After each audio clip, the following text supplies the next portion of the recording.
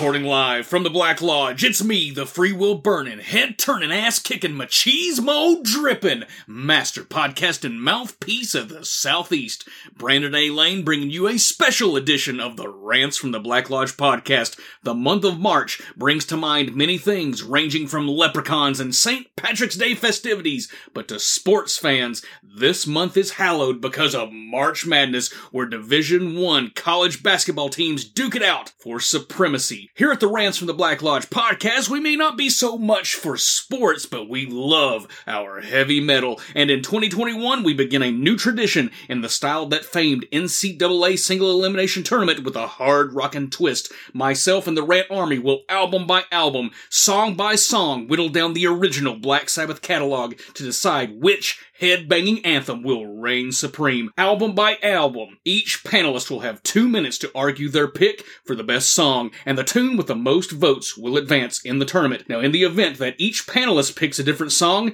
there will be an elimination vote, and the 2 remaining songs will be voted on, with one moving to the next round. This will continue until there is only one song left standing. Each album and song will be designated a random number to correlate with its bracket position to keep the matchups as unbiased as possible. So crank up the volume to 11 and let's go crazy. But first, here's some messages from our sponsors.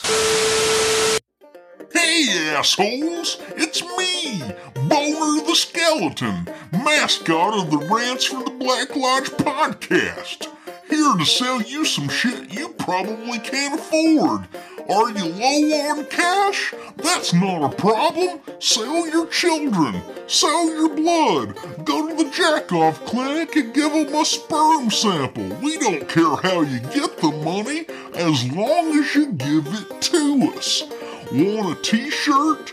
Want a sticker or a mug to show that you're a true friend and a member of the Rant Army? Well, guess what? Go to Rant Army Surplus. The link is in the description. And if you don't buy something, then fuck you.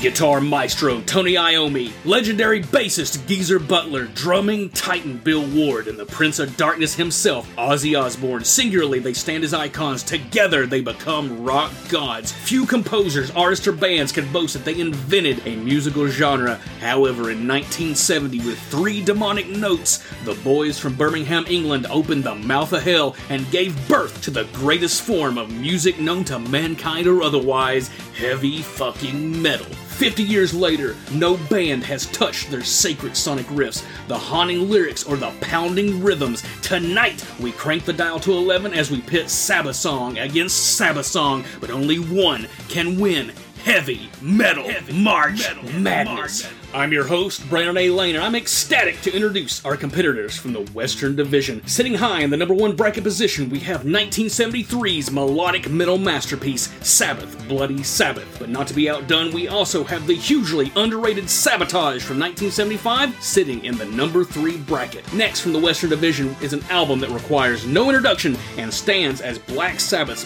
best-selling album of 1970. In the number 5 bracket position, we have Paranoid. And last, but certainly not least, we have another heavy hitter from 1971, Master of Reality, coming in at the number 7 bracket position. Tough competition in the West, and there's bound to be some stiff competition on the field, but let's not forget about the juggernaut that is the Eastern Division, so let's check them out now. The number 2 bracket of the Eastern Division boasts 1972's titan of doom metal known as Volume 4, and bringing up its rear is the polarizing final album of the classic lineup, 1978's Never Say Die, holding strong in the number 4 bracket position. Equally as polarizing, coming in at number 6 bracket position, we have Technical Ecstasy from 1976, and our final entry into the qualifying round for the Eastern Division of Heavy Metal March Madness is the record that started it all, 1970's debut self-titled hard rock masterpiece known as Black Sabbath. 8 albums, 67 songs, but only one can reign supreme. So, with that in mind, let's get ready to rock! All right, Rant Army, Heavy Metal March Madness is upon us. Myself, Fat Tony, Fat Fuck Scott, we have all agreed to the rules, and we are willing to draw blood depending on our personal picks for the best Black Sabbath songs, civilly, of course.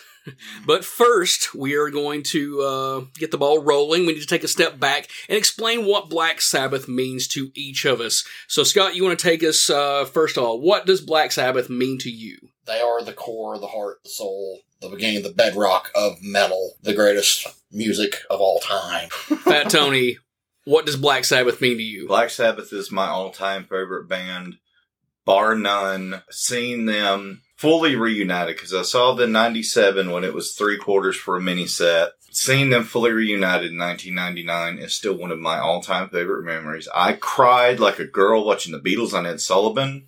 I told my girlfriend at the time not to touch me. There is no other band. If I talk about favorite bands, I always have to say, well, aside from Black Sabbath, you know, because there's none. There's no band to me that touches them. Uncontested, my all-time favorite band is Black Sabbath. And the dividing rod between you and I is that, I mean, and it's not to take away from the latter aspects of Sabbath, but you are more of the core first 8 albums and 13. The Ozzy era Black Sabbath, and I really love the entire catalog. I love Glenn Hughes, my all-time favorite singer.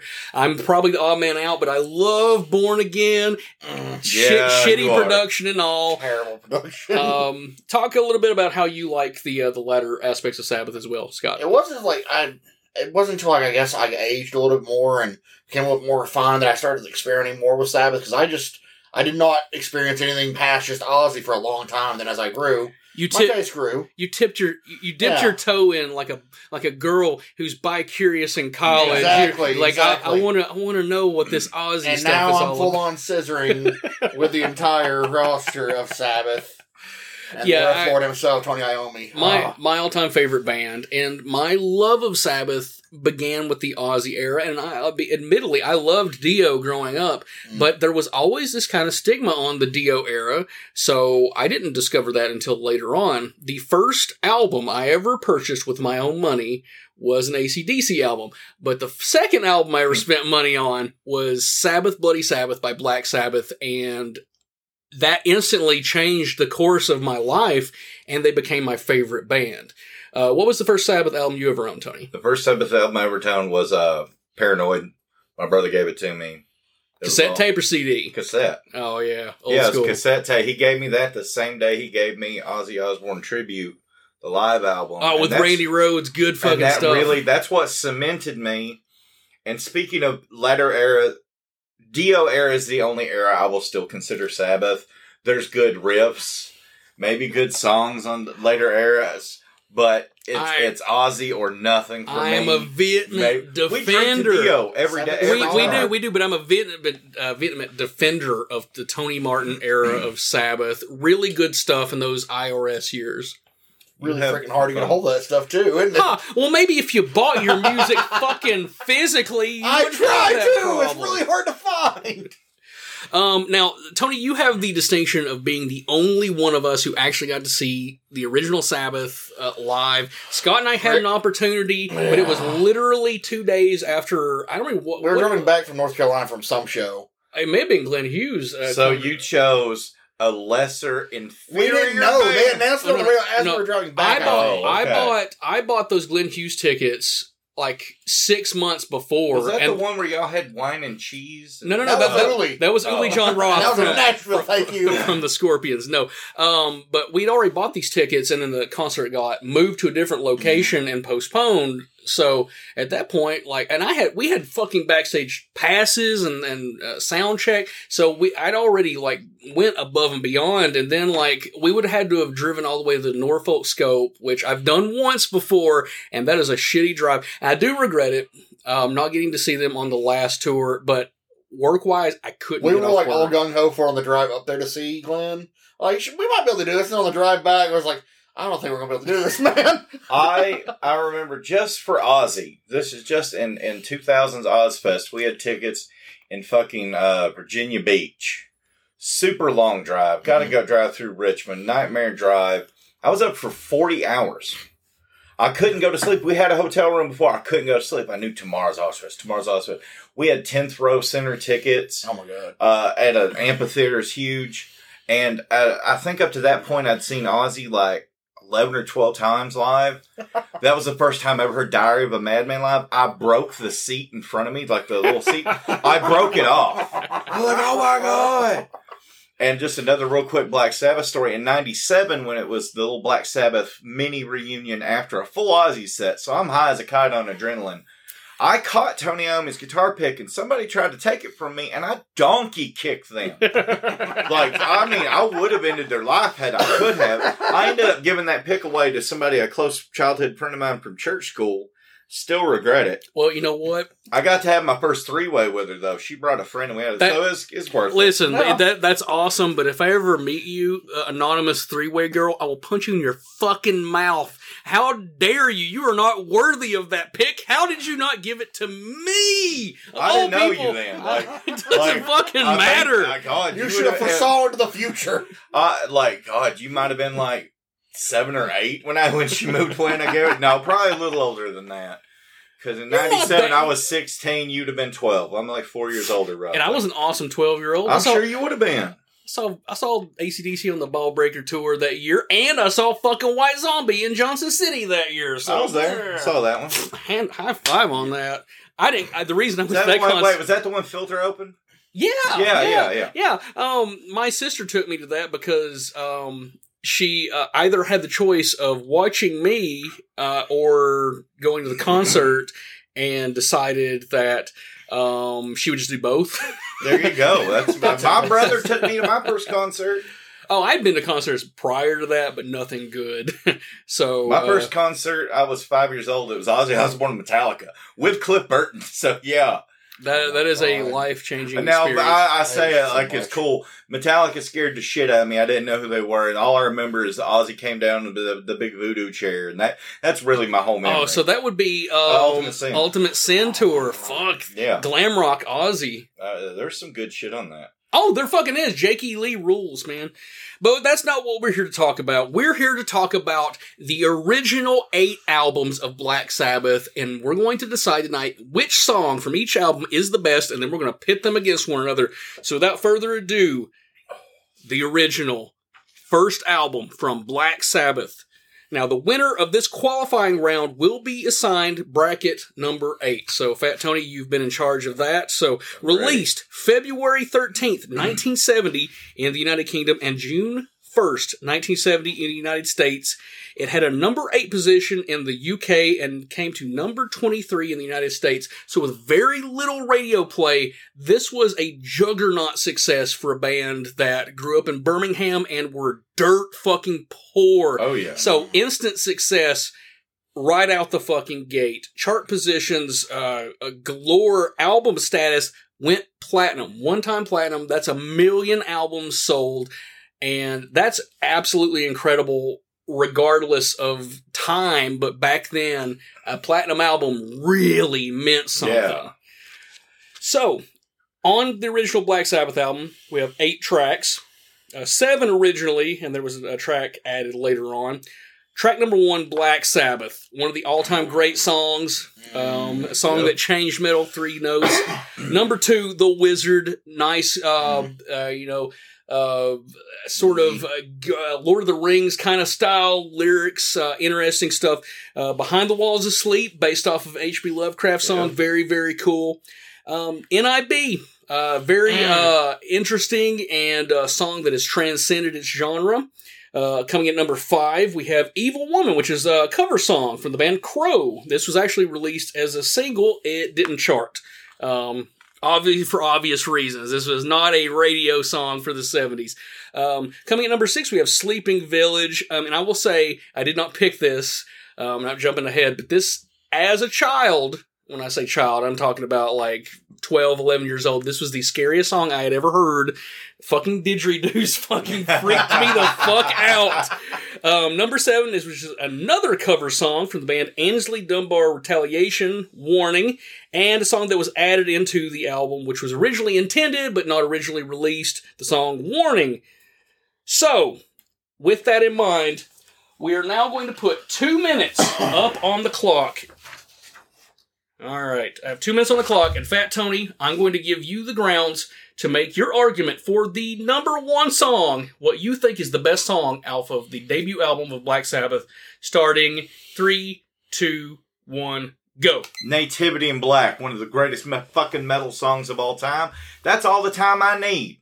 Any other suggestion is wrong. Wow, that took you 9 seconds. You don't need a lot of time to speak the truth. All right, well, I'm going to put 2 minutes up on the clock. Scott, 1, 2, 3, go.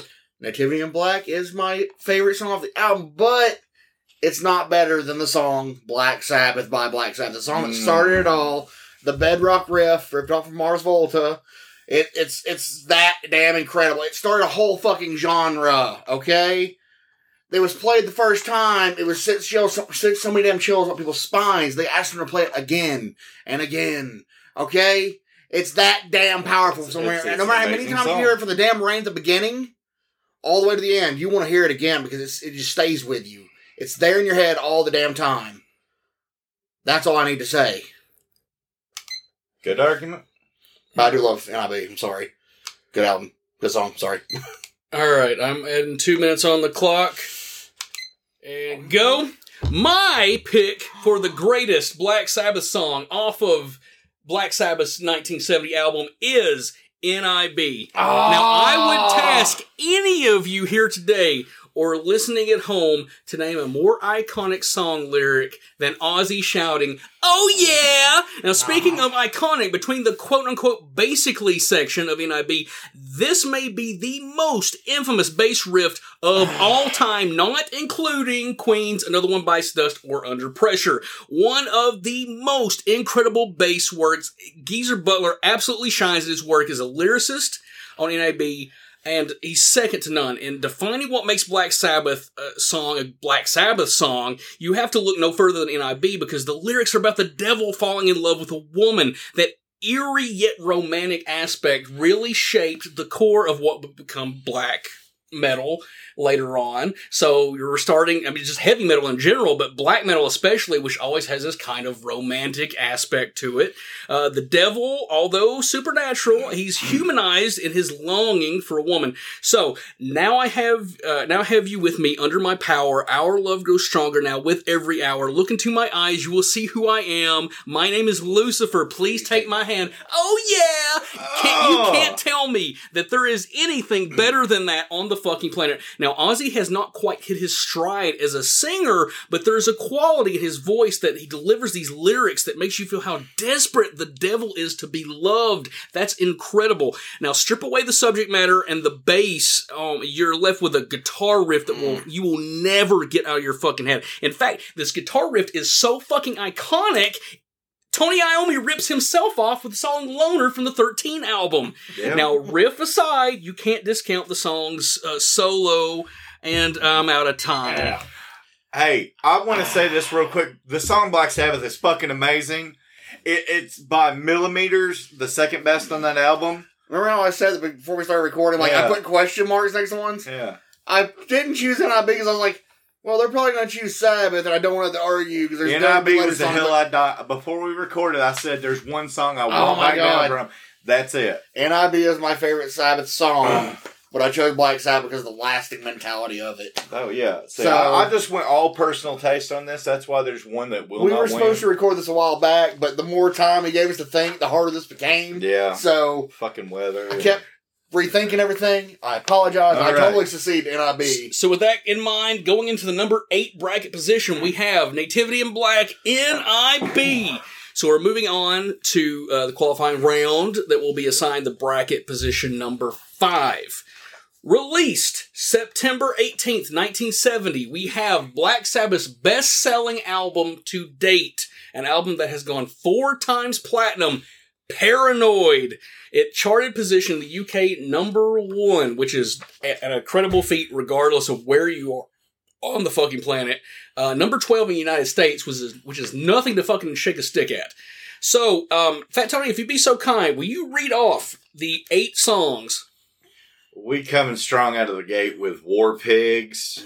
Which mind you, which was named the greatest Black Sabbath song by Rolling Stone in 2013. Well, I have stuff to say on that. But following up with probably one of their, like, this album has all, this is the, what Posers do, this is their commercial album, but this is a fucking amazing album. We have Paranoid, which was released as a single. It charted at number 4 in the UK chart singles, number 6 on Billboard Hot in number of the 100 in America, so big time hit. We have fucking Planet Caravan, one of my favorite songs to get high to back in high school. That and the Pantera cover. Mm-hmm. I made a mixtape of both of them back to back from both sides so I could do it all. God. Then we have the legendary Iron Man. I mean, fuck. Which was released as a single. It charted at number 52 on the Billboard Hot 100. Rolling Stone ranked it as number 317 on their list of the 500 greatest songs of all time. Now, that's genre aside. That's pretty important. Then we have fucking Electric Funeral. Like, again, one just really typifying their doom sound of them. We have Hand of Doom. Then we have the instrumental break Rat Salad, always fun. And then the Hallucinatory Fairies Wear Boots. I did ask it one time to listen to that song. Like, this would be cool. Honestly, it wasn't. It was a very lo-fi cassette copy.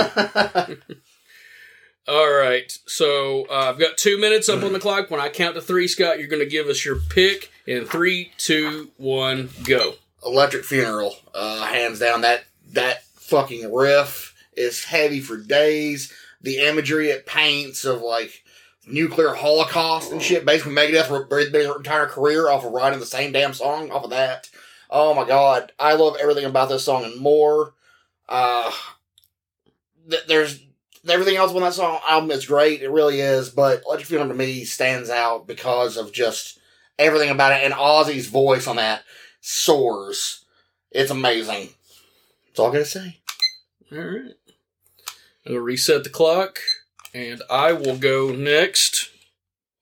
In 3, 2, 1, go! Alright, my choice is War Pigs. And the reason I have to choose War Pigs is this is the greatest anti-war song of all time, regardless of genre, regardless of band. Now, the band grew up in Birmingham, which is a really impoverished, poor area. So in the 1960s, when the hippie movement was beginning to take shape, they were sort of the dark contrast of the carefree, flower power lifestyle. They didn't disagree with the philosophy necessarily of anti-war, but they weren't under the spell of the illusion hippie tactics of, like, changing the world for the better. So they were literally living in urban decay. Like, Birmingham is a fucked up, like, gross area. They had blue collar backgrounds in their songs, and this hippy dippy bullshit just wasn't accomplishing anything. War Pigs is an anti-war song that understands, like, the horrors of war. It doesn't stray away from it, and more effectively, it points out the finger at the government and puppets and masters at the top of the food chain. Politicians hide themselves away. They only started the war. Why should they go out to fight? They leave the role for the poor. They will tell you their power minds, making war just for fun, treating people just like pawns in chess, waiting till the judgment day comes. Yeah! Okay, so structurally the song is near perfect. For what I love about music is like this moody intro that builds into like the chord and the riff, and it's like cut your fucking balls in half. The air raid siren at the beginning, this is just amazing stuff. Awesome way to get you in the mood for the song. The song develops, it goes from 100 miles an hour. Tony manages to play in a way that mirrors the air raid siren sonically, so it's like it's sort of a mirror kind of thing. The other major components that I can't undersell is Bill Ward's drumming. There's this like bombastic moments where the drums actually sound like fucking mortar shells exploding. It's just fucking fantastic. They're 8-minute song. You could easily get bored with a song like that of a lesser band, but I'm out of time. All right, I'm gonna reset the clock. Fat Tony. That's two heavy contenders, man. Oof. And 3, 2, 1, go. This is where things get interesting because I just went personal. I went Paranoid. Oh my god! It's one of their most iconic songs, but really, I can't find an argument with either one of these two guys' choices. Personal taste brought this. This is the song. If I'm in a bad mood, I'm down, I'm sad. This is the get you going fucking song. You know, it's like I think this kind of it's not thrash, but this lays down the speed, the pacing of thrash. It's a song you can't hear and not get those chills up your spine. I can't argue against either one of theirs. But, oh my fucking God, for me, this was one of the hardest choices of the whole thing, because this album is fucking stacked. It's just, honestly, again, Paranoid, I need that speed, baby. Okay, so now because we all have different answers, we're going to go to an elimination vote of our three choices. Scott, based off the three songs, which song do you think should be eliminated? I am going to say Paranoid, just because it's so damn played on every radio station. Yeah, I get that. I totally. That's really the one. So would that make me the ultimate tiebreaker? I have to give my. He has to give his opinion. Oh yeah. Well, just for argument's sake, what do you think is your? I don't like saying this, but Electric Funerals was my second choice. I love War Pigs. It's like fucking nanometers away. Those songs every mirror fucking each one other of them. in a lot of ways. Like all three of those fucking songs on that album, like. It's Iron Man. We're not even talking about Iron Man, the most iconic song. This is Sophie's choice bucket. Okay, here. well, if I had to pick the least, it would be Paranoid, and the reason I would pick Paranoid as being the least, the reason it would be is simply because it's the song that when we saw Zach Sabbath. Oh my God! They didn't fucking play Paranoid. You know why he didn't? Because it's over fucking the closest he came to like the big was Children of the Grave. Everything else was deep cuts. All right. So with that in mind, your song has been eliminated. Totally eliminated. Now you are tasked with the choice of deciding: is it War Pigs? Can we get like a 30-second argument for me? Do we have enough time for that? We got time for it. 30-second argument. I want two of us between you get 30 seconds. He gets 30 seconds. All right. I'll put it up. All right.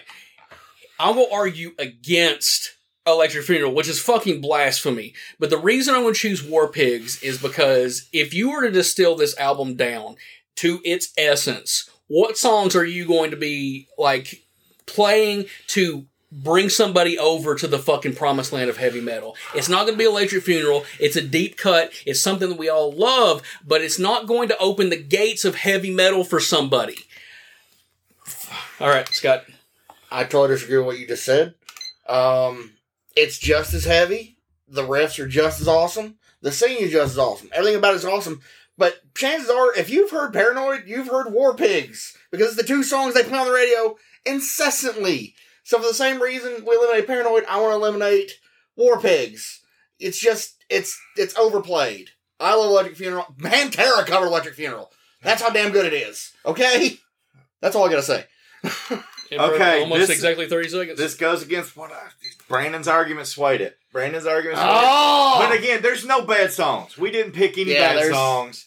But I'm going to have to go War Pigs by default. For a well-argued point. So, in the number 5 position, it will be War Pigs. And I have to say, Electric Funeral actually was my second choice. That riff is just fucking It was my second choice, too. I didn't even consider... I think Iron Man, as great of a song as it is, and, like, I just want to fucking kill somebody when I hear it live. Just, yes! Again, everybody's heard it. These first 5 albums, I might have a hard time. I mean, it's really fucking hard. Because all of them are good. It's really hard. I don't want to... It's like punching one of my children in the face, and I got 2 kids, all right, guys? All right, listen, I know both Scott's kids. Right. I can make the decision real easy which one needs to be punched in the face. Love you, Luna. Fuck you, Cass. All right, moving on to what many consider Black Sabbath's crowning achievement. And I have to say, this is my favorite Black Sabbath album. The first album I bought. Really? Master of Reality was my first one. All right. Well, I think we're all in agreement. This is their best album. This is Sabbath's best album. And personally, I had the hardest time deciding my choice off of this album. The winner of this qualifying round will be assigned the bracket position number 7. This was released July 21st, 1971, that being Master of Reality. It charted number 5 in the UK and number 8 in the United States, so Black Sabbath is still fucking going strong. It went 2 times platinum. Big deal. Scott, would you read off the 8 songs on the masterpiece known as Master of Reality? All right, starting off with number 1, Sweet Leaf, The Pot Lover's Dream. After Forever, Embryo. 4, Children of the Grave. 5, Orchid. 6, Lord of This World. 7, Solitude. And 8, Into the Void. All right, After Forever, which was released as a single, it didn't chart, as did Children of the Grave, and it didn't chart as well. Now, this album is a little more of that doom metal, like what we consider like the classic Black Sabbath sound. Yeah. So, with that in mind, Scott, I'm going to put 2 minutes up on the clock. In 3, 2, 1, go! What is your choice for best song off Master? I'm going to change my mind on the fly. I had Into the Void Circle, but I'm going to change it to Sweet Leaf. I don't know why. Just all of a sudden it struck me. I got to go with Sweet Leaf. Every damn time it starts off with that sound of him sucking and then coughing, no matter how bad of a mood I'm in, I start laughing. And then the riff comes in. And just everything about that song is so damn happy, and it's like the riff and is going against what the lyrics are, because the riff's heavy, but the mood is light and it's airy and it's about weed. I mean, come on! I'm 31 years old. Legalize it already. They were trying to say this shit back then. It's amazing. Sweetly forever. I'm done. I'm 31. Fuck you. All right, old man. All right, I have 2 minutes on the clock. I'm going to make my argument now. In 3, 2, 1, go. My choice is Children of the Grave. Now, I had a hard time coming to a decision of this album. Every song, even the instrumentals, add something to the music. Mass Reality, it cements Black Sabbath as the root of heavy metal, like the sprouting the tree, and like all the diverging branches give life to all these different genres. But every speed and thrash metal band owes a debt of gratitude to one song, and it's fucking Children of the Grave. Now, going on, Supernaut and other songs, Symptom of the Universe, they can add on. But this was the fucking seed that sprouted the entire fucking genre of speed and thrash metal. That opening riff, it cements it as one of the greatest rock songs ever written. When it kicks into gear, it's like having lightning strike your balls and instantly having, it makes you 1,000% more fertile, and the testosterone coursing through your nuts results in Children of the fucking Grave. The song is like, it's another anti-war song, and it really grows upon repeat listening. Children of tomorrow live in tears that fall today. Will the sun rise up tomorrow, bringing peace in any way? Must the world live in the shadow of atomic fear? Can they win the fight for peace, or will they disappear? Fucking beautiful lyrics. These lyrics were relevant then, they're more relevant now. We're in just a fucking shit show of a world, and I have to say that like the early Sabbath albums, they have this like raw quality, but the fucking mixing on Children of the Grave is fucking fantastic. You get this interesting like rhythmic bit just below the surface, and it spent me years of trying to figure out like, is this a bass or is it drums that like yeah, like it's fucking like tremendous that like a band would not do today. They were in experimental phase, and they found themselves in Ozzy good stuff, fucking great stuff. Hold on. Let me reset the clock. Those damn drums. All right, Fat Tony in 3, 2, 1, go. I'm pulling a Scott. I'm pulling a last minute change. Scott, my all-time favorite song of all time is Solitude by Black Sabbath, which is ironic because Ozzy's not even singing it. Mm-hmm. But I gotta go with Children of the Grave. It is the fucking heaviest monster. I mean, yeah. It starts out like it's our favorite, but we're also doing the best of the best. Children of the fucking Grave. Even though it doesn't matter, I'm gonna switch to it. The only reason why is when we were talking is because the fucking scene from Brutal Legend when you first get the car to drown down that shit and the damn song starts picking up. Holy fuck! Jack Black drowned a goddamn giant metal car with Children of the Grave playing, running over zombies and shit. All right, with that being said, our number 7 bracket position, it will be Children of the Grave. And we're moving on into our 4th on the list. We have Volume 4. Now, the winner of this qualifying round will be assigned the bracket position number 2. It was released September 25th, 1972. It had a number 8 position in the UK on the charts and number 13 in the United States. It went platinum, so Black Sabbath is still in fucking great form. Fat Tony, read us off the top 10 singles from the album. This is the album where they kind of branch out. I love it. It's probably my second favorite album. We have Wheels of Confusion, Tomorrow's Dream, Which was released as a single. It did not chart. Changes, FX, Supernaut, Snowblind, Cornucopia, Laguna Sunrise, St. Vitus Dance, and Under the Sun. All right.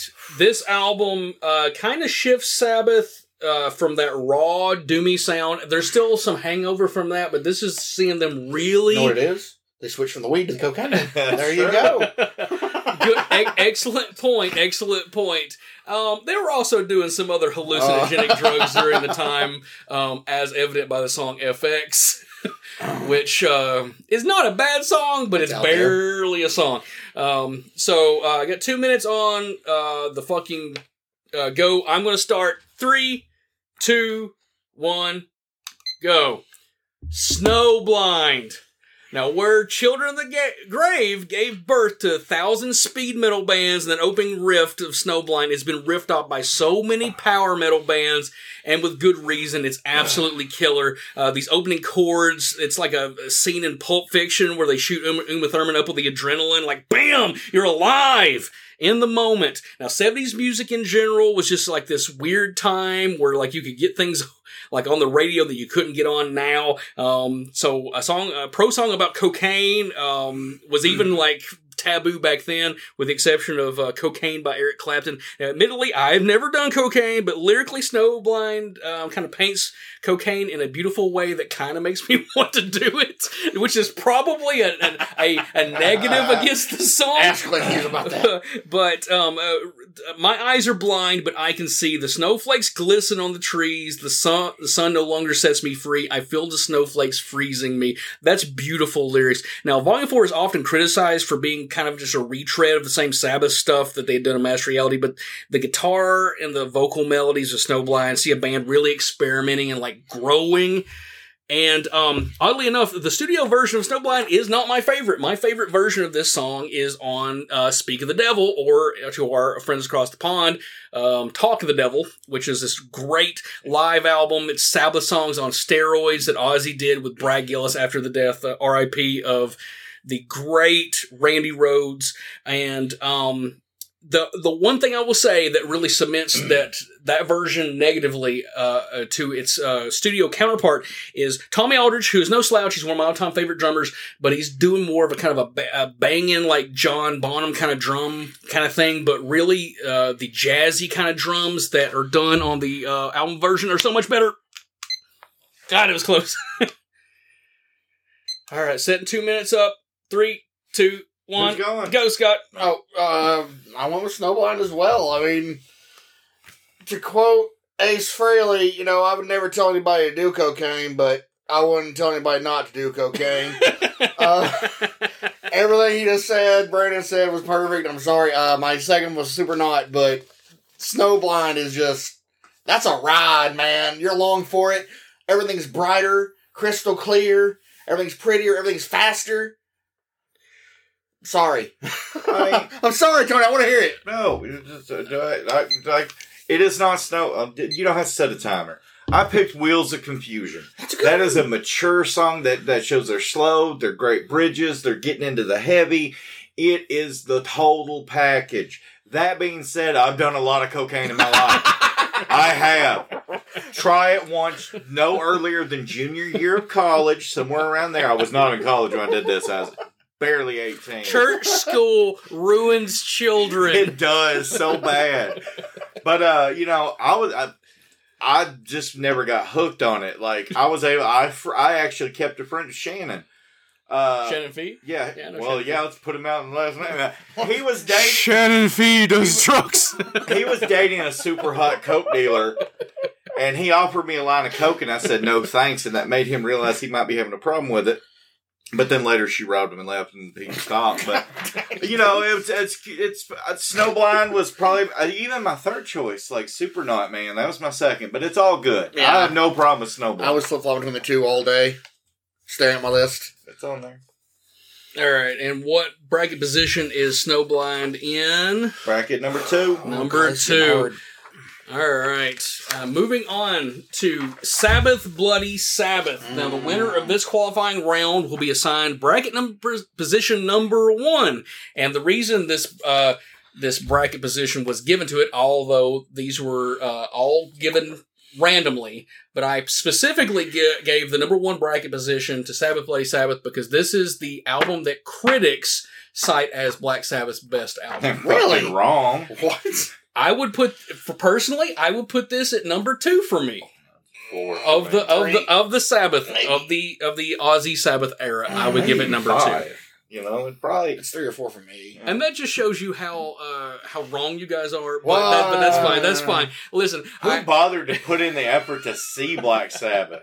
Oh, multiple times. You burn. Who's also way older? You burn me. He's not that I'm only much 4 older. years older than him. But he's like, how old are you? You're like 4 years older than me. So you're like 8 years older than me. I'm 9 years older than you. Holy fucker. shit! See, I was just trying to give you a little bit more off the top. Your birthday's Same like you. 2 or 3 days before I know mine. it is. God, what are you, like, barely 30? He 31. just got pubes last I'm week. 31. God. All right, with Okay. Sabbath Bloody Sabbath, the winner of this qualifying round will be assigned bracket number 1. Now, the, Sabbath Bloody Sabbath was released December 1st, 1973. It charted number 4 in the United Kingdom and number 11 in the United States. This was the pinnacle of their success. As far as, like, the Ozzy era, they were fucking firing on all cylinders. The album has gone platinum. And Sabbath Bloody Sabbath boasts albums, the songs off the album. Sabbath Bloody Sabbath, which was released as a single, it didn't chart. One of their best songs, been in their stage show for years. Number 2, National Acrobat, another deep cut, but one that is well loved. Number 3, Fluff, interesting song, very fluttery and kind of different than anything you've heard on a Black Sabbath album, but one that is a nice little, it's almost like a palate cleanser to get you ready for everything going on forward. Number 4, the wonderfully jazzy standard Sabra Cadabra. Number 5, Killing Yourself to Live, another lyrically masterful work. Number 6, Who Are You? And number 7 coming in at number 7, Looking for Today. And rounding out the album, we have Spiral Architect. All right, I'm putting 2 minutes up on the thing. Fat Tony, what is your pick from Sabbath Bloody Sabbath in 3, 2, 1, go? A National Acrobat is my pick. It has such a groove to it. It's everything I like of like the groovy mid-tempoed. Again, I'm not... we all probably pick different songs, and I'll be hard fucking pressed to argue. Unless you pick Fluff, and then I'm smacking you in the mouth. Other than that, it'd be hard. I mean, again, the obvious answer, Sabbath, Bloody Sabbath. I hope that's what y'all pick, so we don't have to have a big tiebreaker. I have to go in my heart, though. Again, back in the day when I was smoking weed in church school, that was one of my jams, man. It just is. And again, that's the one I'm going to stand firm and go with my heart. National Acrobat. Respect him for that. All right, I'm putting 2 minutes up on the clock, Scott, in 3, 2, 1, go. My answer's Fluff. It's fluttery and beautiful. No, I did go with Sabbath Bloody Sabbath. I mean, they recorded in a haunted house. They were staying in one. They were fucking with each other. He had writer's block, and one riff came to his head and shattered it, and the rest of the album wrote itself. Sabbath Bloody Sabbath. I mean, you don't need to really say anything else. It's that damn good. It's beautiful. It's melodic. There's like 3 different riffs in that damn song that are all earth-shattering. They could all have been there on the same damn song. That's all I want to say. I hate the time limit because it makes me want to talk really fast. Sorry. Isn't that also the first song Ozzy wrote the lyrics for? You might be correct. I'm almost positive. Like, he wasn't a big lyricist before this. No. All right, I've Well, got don't 2 tell minutes. me no. I'm 90% certain. I got 2 minutes up on the clock. All right. 3, 2, 1. My choice is also Sabbath Bloody Sabbath. There is no other guitarist on the planet who literally oozes riffs like Tony Iommi. He has this way of writing an awesome riff that's so simple you have to wonder, like, why did no one else come up with this? Now, the genius of these songs is that they hook you with a simple riff, and it sort of detours into these experimental territories, and there's, like, all these different time signatures and shifts and these intervals of heavy and melodic. Sabbath Bloody Sabbath is such a good song that it's it's literally liked by people who don't even like hard rock. Case in point, my mother, who vehemently hates Black Sabbath, heavy metal, Ozzy, and on down the line, she fucking loves Rod Stewart.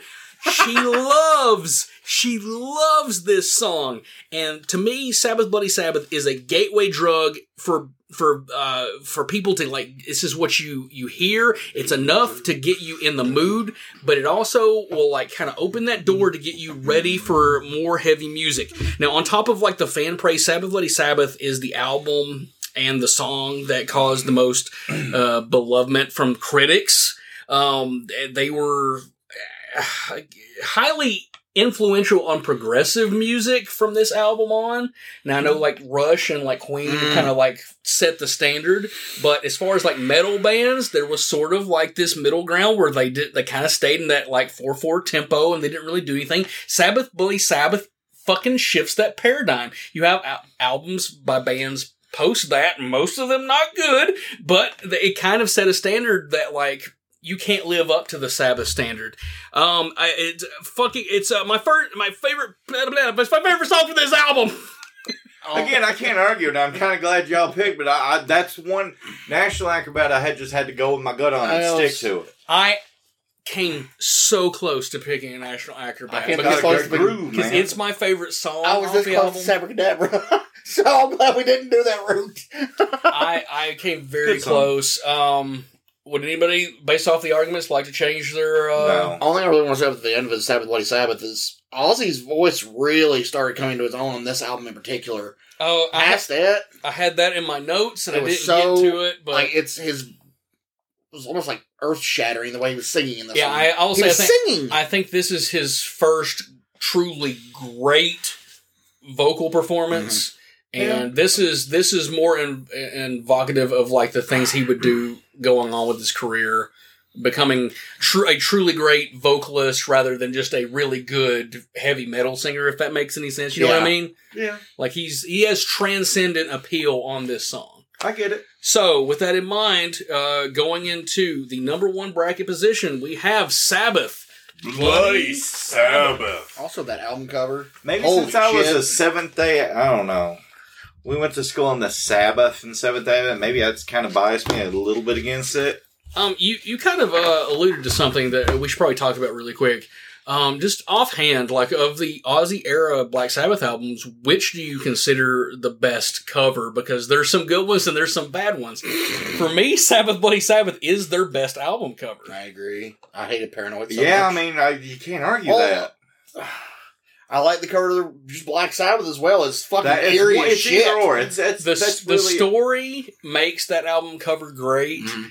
More so than it is just a great album cover, I feel. But Sabbath Bloody Sabbath is just a great piece of artwork. I'm blanking on the fucking guy's name. He did the fucking Star Wars. Oh my god, I'm blanking on his fucking name, but he did the artwork. I've had sex with a woman, so I don't know anything about the artwork of Star Wars. I just had to get my dig in there. It'd be funny if I actually knew the name, but I don't. I can't remember his fucking name. Good album cover. It is probably my favorite. But he's a world famous. Really, not a big Tiny Lexi cover fan. Looks like a fucking product. We'll get into that separately. All right, our next round, the winner of this qualifying round will be assigned bracket position number 3. 1975 Sabotage. It was released July 28th. It landed number 7 in the UK and number 28 in the United States. Gold status.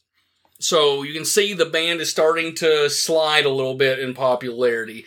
Now, in 1975, there's a glut of fucking hard rock and metal bands. So rather than being the standard bearer, they're sort of like in the shuffle with everybody else. That being said, I fucking love Sabotage. This was an Ozzy album that I didn't physically own growing up, and I don't know why that is, because if I'm going to be completely honest with you, probably now, I'd probably put it number 3 on my list. I've really grown to love this album. Real quickly, last episode, you're talking about Nightmare 2 in the right mood. In the right mood, it's probably my second favorite album. I got to be in the mood for the tone and the sound of it, and I fucking love it. Other than that, yeah, it's a good album. If I'm not in the mood for it, you throw on my favorite song, the song I'm about to pick, and I'll be like, fuck yeah. Any of the other tracks be like, oh, fuck yeah. Choked up talking about it, man. I did. Scott, if you'd be so kind to read off the 8 and technically 9 songs off of We're including in the tracks. Sabotage. Okay, number 1, Hole in the Sky. Number 2, Don't Start Too Late. Number 3, Symptom of the Universe. 4, Megalomania. 5, The Thrill of It All. 5, Super Czar. 7, Am I Going Insane? Radio. 8, The Writ. And 9, the hidden track, Blow on a Jug. Which was just done as a joke. And before we get into this, I just have one comment to make about Am I Going Insane Radio. For years, I thought that because the second Sabbath album I ever bought was the compilation We Sold Our Soul for Rock and Roll, and which is featured on there, and I assumed that this was a radio cut or like a radio edit. And then when I got the full album, I was probably almost an adult when I actually owned a physical copy of Sabotage. That I come to realize, no, that's just what it's called. Strange world we live in. I don't know the reasoning behind that. But Fat Tony, if you want to start us off in 3, 2, 1, go. This is another one of those that was really hard for me. And I guess when it's a really hard decision, I pick a song that kind of exposes a little bit of everything. It's not just one song. Megalomania. Megalomania is my favorite song on this album. It builds up. It gets heavy. It gets a little funky. It has everything. It's going to be hard for me to argue any other. Well, there are certain songs I will argue against. But the other obvious choices on here I'll have to back up. But this is just the one, when I hear the intro, like if I'm in the mood for it, it just fucking chills down my spine. Rock hard boner. And I'm fucking ready to rock. That's all I need. Beautiful. Boners. I'm resetting the timer and putting 2 minutes up. Scott, what you got in 3, 2, 1, go. Symptom of the Universe. I am a huge victim, fan, lover of a riff. And again, this is one of those monster riffs. And I have no idea what the hell this song's about. He's talking about unicorns in space and shit, and returning to his mother's womb, and it's about drugs. It is fucking out there, man, as far as you want to go.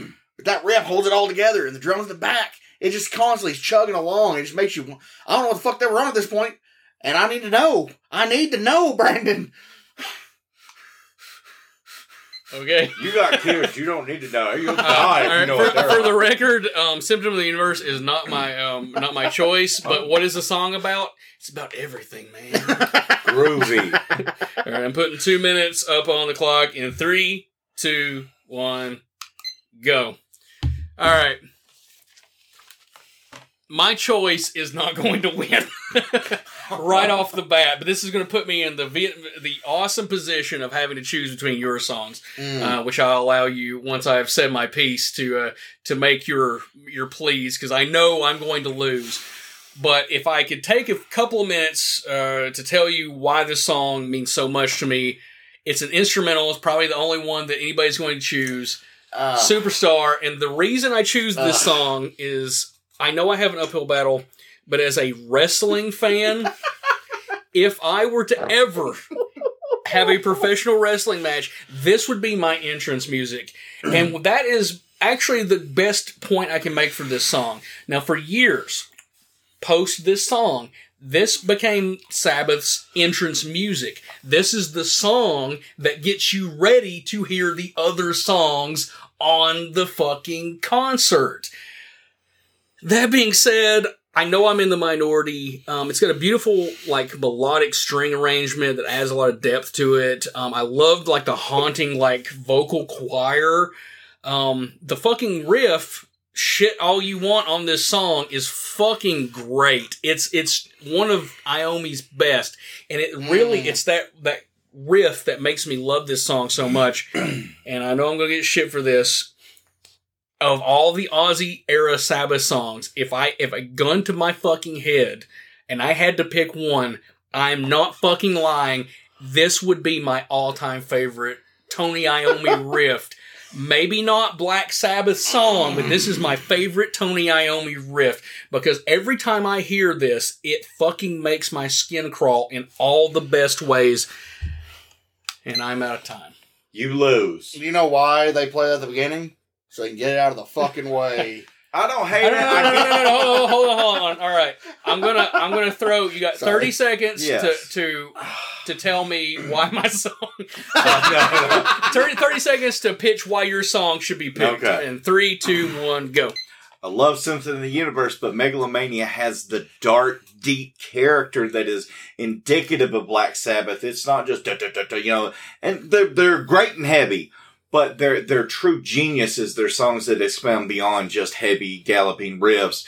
It's the doom, the oppressiveness, the everything, and then it gets a little funky because Ozzy's fucking crazy. You got a whole spice. You got Tony Iommi's doom. It is a more mature, well-rounded song. That was 30 seconds on the fucking dot. I kid you not. All right, Scott. And 3, 2, 1, go. As much as everything you just said, it's more like a callback to their older stuff, which is nice, but there's no advance forward. Like I said, the last album, Ozzy's voice was reaching its peak. On this album, he peaked. I'm sorry, his voice on this alone showed you exactly how he's going to sound moving forward, and it was perfect. You don't need anything. You don't need to call back. We're advancing forward.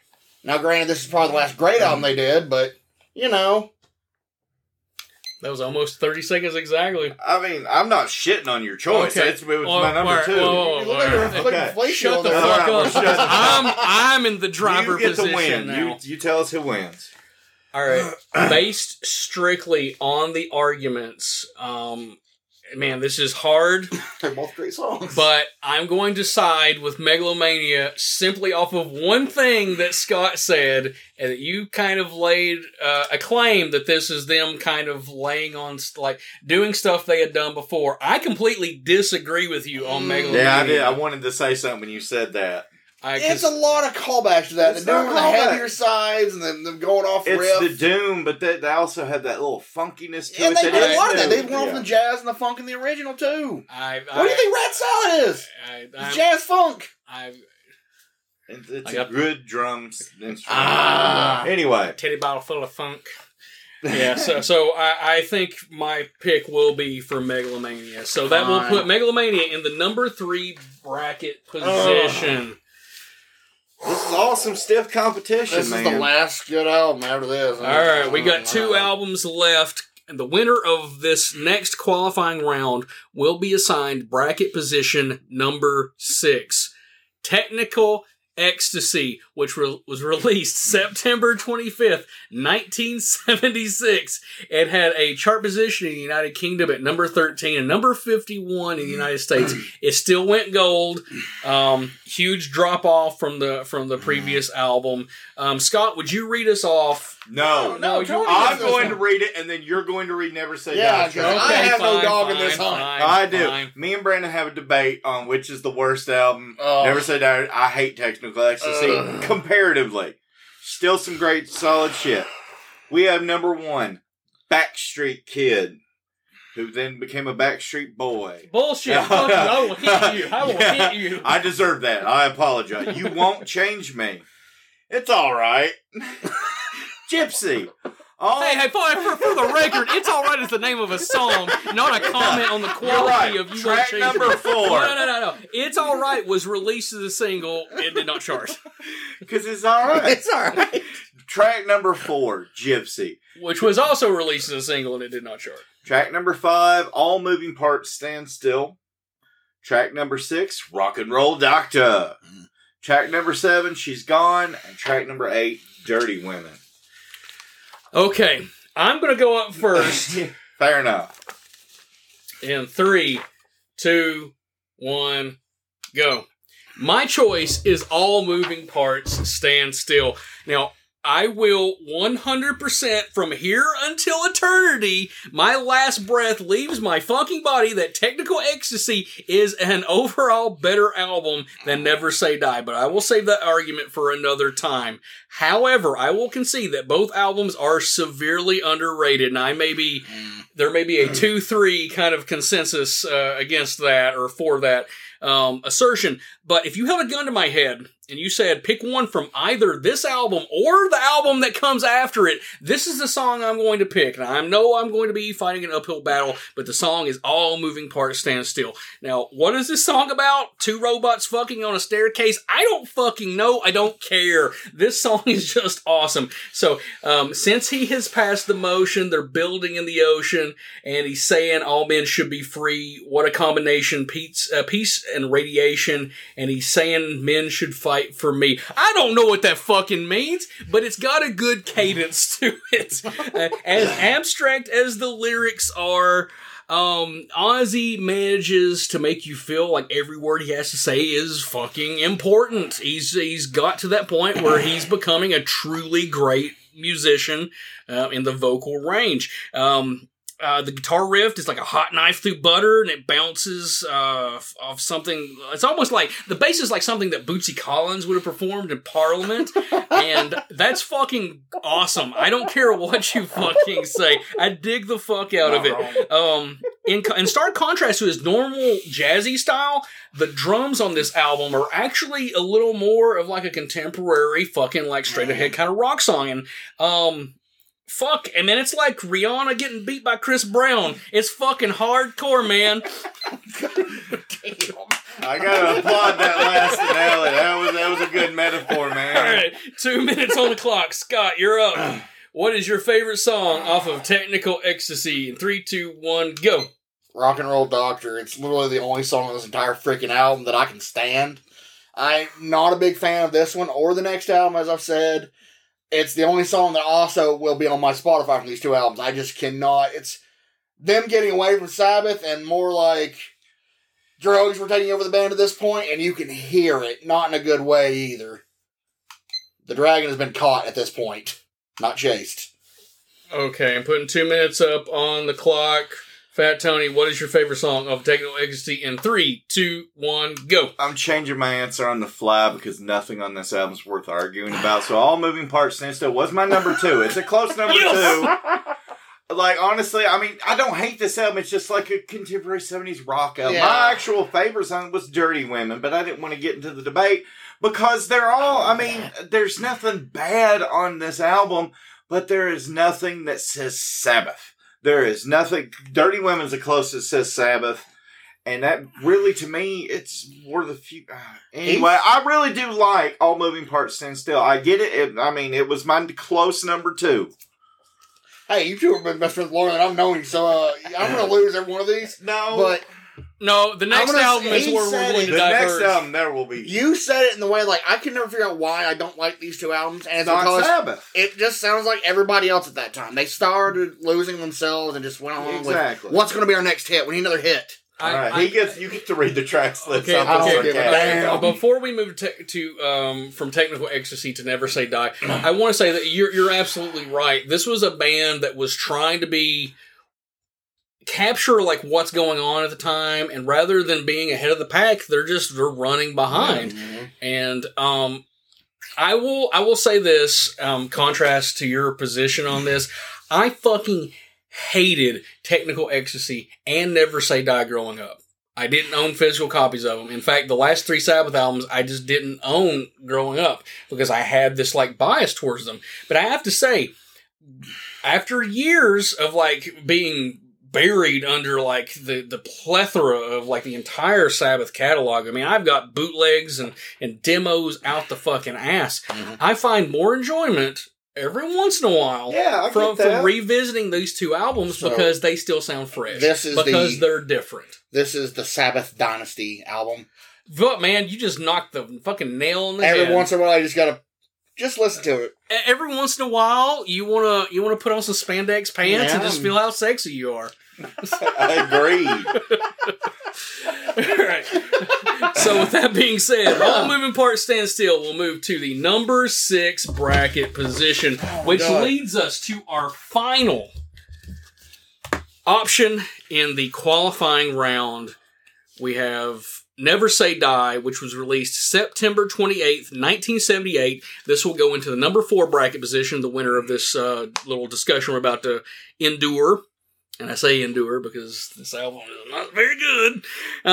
Number 12, it landed in the UK. So they still have some goodwill with the United Kingdom. However, in the United States, number 69. They're still nice. They're charting, and this album still went gold. But I want to say something that's actually going to help your cause more than it'll help my cause. 2 of these singles actually fucking charted, whereas several of albums that are way better, they didn't. Number 1, Never Say Die, was released as a single. It charted number 21 in the UK singles charts. Number 2, Johnny Blade, a nice, kind of interesting, almost new wave kind of song. And then it kind of diverges into that really crunchy riff, good stuff. Junior's Eyes, a standout song from the album, from a vocal performance by Ozzy, just good stuff from a lyrical front. Hard Road, which was also released as a single, it charted number 3 on the UK charts. So there's almost a point to be made, like Sabbath could have kind of changed course with this album and got back in the good graces. I don't know why I'm making a fucking argument for yourself. I feel bad for shitting on the last album so hard. Number 5, Shockwave. Number 6, Air Dance. Number 7, Over to You. Number 8, Breakout. And number 9, Swinging the Chain, which is my vote for the absolute worst Black Sabbath song. I will agree. Of the Ozzy era. I will agree with you. All right. 2 minutes up on the clock. Who wants to go? Me. I want to go first and get out of the way. It's going to be real easy because it's going to be easy. You can go he got to go first on technical ecstasy. Okay, you go ahead and go. All right, in 3, 2, 1, go. Never Say Die had all the fucking energy in the world. It's a get up and go song when you're fucking don't want to do shit. You're sick. You're tired. You're bored. You're sad. Now, it's not even my favorite song. Junior's Eyes, After My Dad Died, is obviously my favorite song. I'd listen to that and cry and drink after my father passed. But Never Say Die is one of the all-time. It's like if I had an up-tempo, so it'd be this and Saving the Day from the Ghostbusters soundtrack, back to back. To just get me going. And I'm not even lying. I hear that song, I don't care how cheesy it is, I'm fucking ready to go. I'm done. All right. I'm going to go second just because I want to get this shit out of the way. All right, in 3, 2, 1, go. All right, my choice is Junior's Eyes. The only valid criticism towards Ozzy's last 2 albums during his first stint is that they just don't sound like Sabbath albums. And in songs like Swinging the Chain, which is just a completely fucking different band, but songs that work, albeit differently, and chief among them is Junior's Eyes. I'm not going to go into deep-seated issues I have with my biological father, but this song hits me really fucking hard. And the lyrics are about a father having to leave his child and the pain of causing him. They're coming home again tomorrow. I'm sorry it won't be for long with all the pain of what you live within. I try my hardest not to cry when it's time to say goodbye. Without going into a detailed backstory about how bad of a father Ozzy was back in those days, but he really was. Ozzy's always been vocally regrettable about the way he was never around for his kids, and they were growing up, and he was out banging sluts and doing coke and stuff. Awesome for you, Ozzy, but you could have been there for your fucking kids. The chorus, I read you. It's better than anything on the entire album, and I know that the arguments against a lot of these songs are valid, but there's nothing you can say to me that will change my mind that this is not only the best thing on this album, but it's one of the best things that Ozzy has ever done vocally, because this is a heartfelt song. This is him singing his heart out.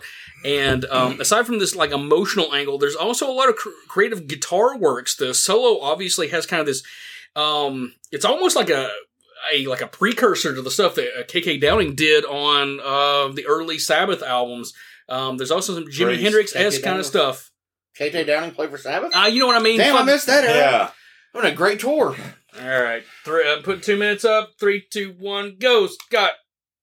After everything you just said, I want to switch my answer, but I am going to stick with Never Say Die, because it's really the only song on that album to me is listenable. Now, after hearing y'all's two arguments, I do want to go back and listen to these albums again, because maybe as a more learned fellow, I might Junior's Eyes appreciate is them. legit a great song, But but I can't listen to it and not cry. See, I cry over everything. Ask him. I cry over everything. So I Yeah, don't wanna, Scott's a real bitch. I purposely, fuck you. I purposely try to avoid stuff like that. He sees a picture of a puppy and he fucking cries. I do. I get a boner. Too cute. Oh, yeah. I was talking about his boner, not the puppies. What breed of dog gives you a boner? A pug. It's the wheezing, isn't it? We're like stepping on your time. Sir, I don't need time. I told you. I've already been outvoted. So. Never say die. It may change after listening to Junior's Eyes, but I really don't almost give a damn wanted right to now. change mine after Yeah, because it what is about? honestly it's my favorite song, but it's again I can't really listen to it. It gets a little too much for me. Yeah. Listen, I will concede that "Fucking Never Say Die" is a genuinely good song, and the day that you and I finally duke it out on which album is better, I look forward to throwing things in your face because it's going to be bad. You just made my argument for me. You're all like sucking Never Say Dies. I'd shit all over Technical Ecstasy. You did too. I can't wait to I listen back to felt this. guilty. Like, this album sucks. The biggest of cocks. Like, Brandon's like, well, it has a lot of good points on this album. Yeah, I mean, he already He lost won the his vote for argument you. for me. You know, and as the biggest and truest Sabbath fan you'll ever meet, that, you know, my opinion is the correct one and can only be, you know, I've touched two original Black Sabbath members' hands. I've shaken hands with Ozzy Osbourne after an Ozzy show, and I've got to randomly shake hands with Geezer Butler, who nobody recognized, walking right by the fence in '99. No, he didn't. Yes, dude, I'd have sucked his dick through the chain link if he would. Right in front of God and everybody. There's like Well, because you didn't, it means you're not a real I fan. know. What's funny is nobody else recognizes something like this. That's sad. This is the height of new metal. He's wearing Oh my like God. a little, you know, he's not like all black. He's wearing shorts and t-shirts. He's got a thing. I locked on, and he saw me, and he just resigningly he was like, "Hey, mate, how you doing?" And shook my hand and went on. Do you want to suck my dick? I wanted to go to the bathroom and immediately And suck his masturbate. dick? But no, after he With walked that off, hand. the hand I touched his hand with, I wanted to masturbate with, but then I realized that hand's touched his hand is not worthy of touching my dick. And he went to the My hand's bathroom, too and good. George Michael's happened to be in there. And then I just came. Anyway. With all that being said, back on in track. our Western Division, coming in at bracket position number 1 from Sabbath Bloody Sabbath, we have the title track, Sabbath Bloody Sabbath. Coming in at the number 3 position in our Western Division, we have from Sabotage, Megalomania. Coming in at the number 5 bracket position from Paranoid, we have the anti-war anthem, War Pigs. And coming in, last but certainly not least, in our 7th bracket position, our Western Division, we have the anthem of all anthems, Children of the Grave. Now, we're going to be coming back after some messages from our sponsors to argue which of these songs progresses to the next level. Stay tuned. Blake Best here. I just wanted to take a moment and talk with you about my brand new novel, Fathom, which centers around the Loch Ness Monster. So if you're a fan of a good creature novel and want something quite scary and thrilling to read, stop by my website and order a copy of Fathom. My website is www.blakebesthauthor.wixsite.com/blakebesthorror/books. Let me tell you a little bit about Fathom. Jack Warner is a cryptozoologist and the famed writer of Keeper of the Loch, a book on the elusive Loch Ness Monster. He is offered a job by millionaire paranormal investigator Chris McDonald to be a part of an expedition that is touted as the definitive search for the monster. Jack finds himself on the shores of the legendary lake, but will he be ready for what lies below the surface of Loch Ness? Stop by my website and order yourself a copy of Fathom, and then you'll have the answer for yourself. My website is www.blakebesthauthor.wixsite.com/blakebesthorror/books. Fathom has an official release date of February 21st, 2021, but you can pre-order your copy now. Thank you so much for listening, and back to Rants from the Black Lodge podcast.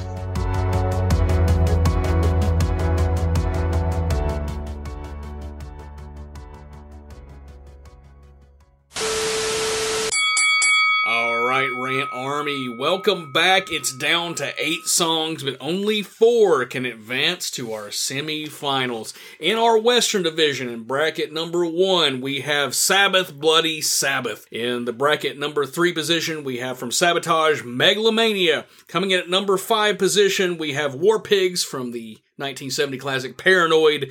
And coming in from Master Reality, number 7 bracket position, we have Children of the Grave. Not to be outdone, we have our Eastern Division.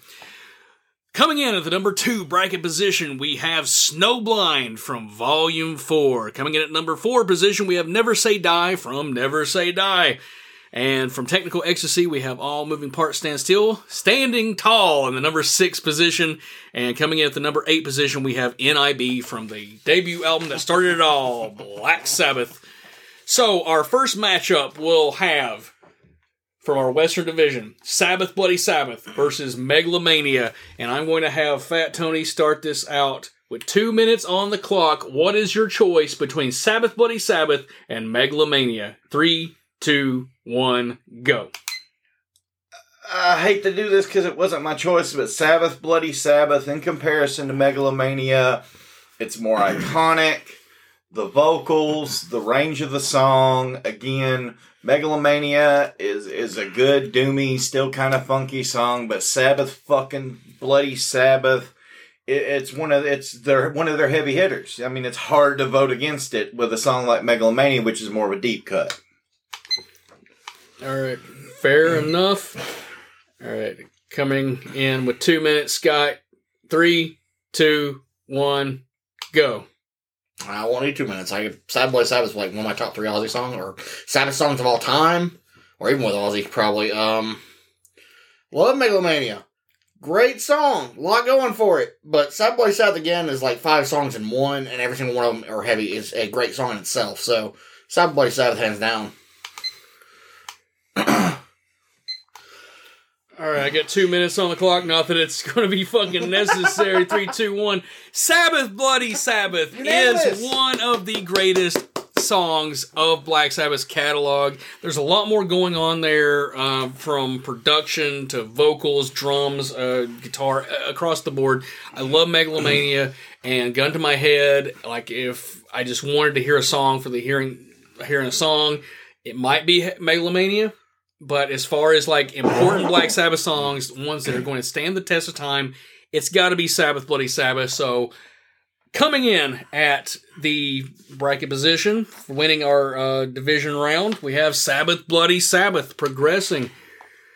All right, our next coming in, our first matchup from the Eastern Division, we're going to have Snowblind versus Never Say Die. And with 2 minutes on the clock, I'm going to start out. 3, 2, 1, go. All right, this is a hard choice. Both of these songs are fucking great. There's no denying that these are songs that have been and will stay in the heavy rotation of the Sabbath catalog. But I'm going to go with Snowblind. The riff is more iconic. The vocal line of Ozzy screaming cocaine live is more iconic than anything in Never Say Die.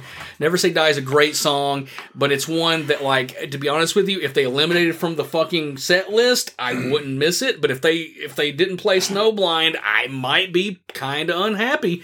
And it's a song that is going to change people's minds about the band. It's a song that if you put it on and you said, well, I don't have a misconception about Black Sabbath. Okay, well, check this fucking song out. Let it nail your fucking balls to the fucking ground with that sonic riff, and Ozzy screaming cocaine just can't be fucking beat. All right. Wow. All right, with 2 minutes on the clock. 3, 2, 1, go. Okay, I'm going to go Snowblind. I mean, again, it wasn't my pick, but you stack it up against Never Say Die, which, again, I said I love. It's a good get-up-and-go song, motivating. Snowblind fucking just hammers it into the fucking ground. I mean, and, you know, as the only one here who has done cocaine, you know, I've got to say... Oh, allegedly? No, allegedly.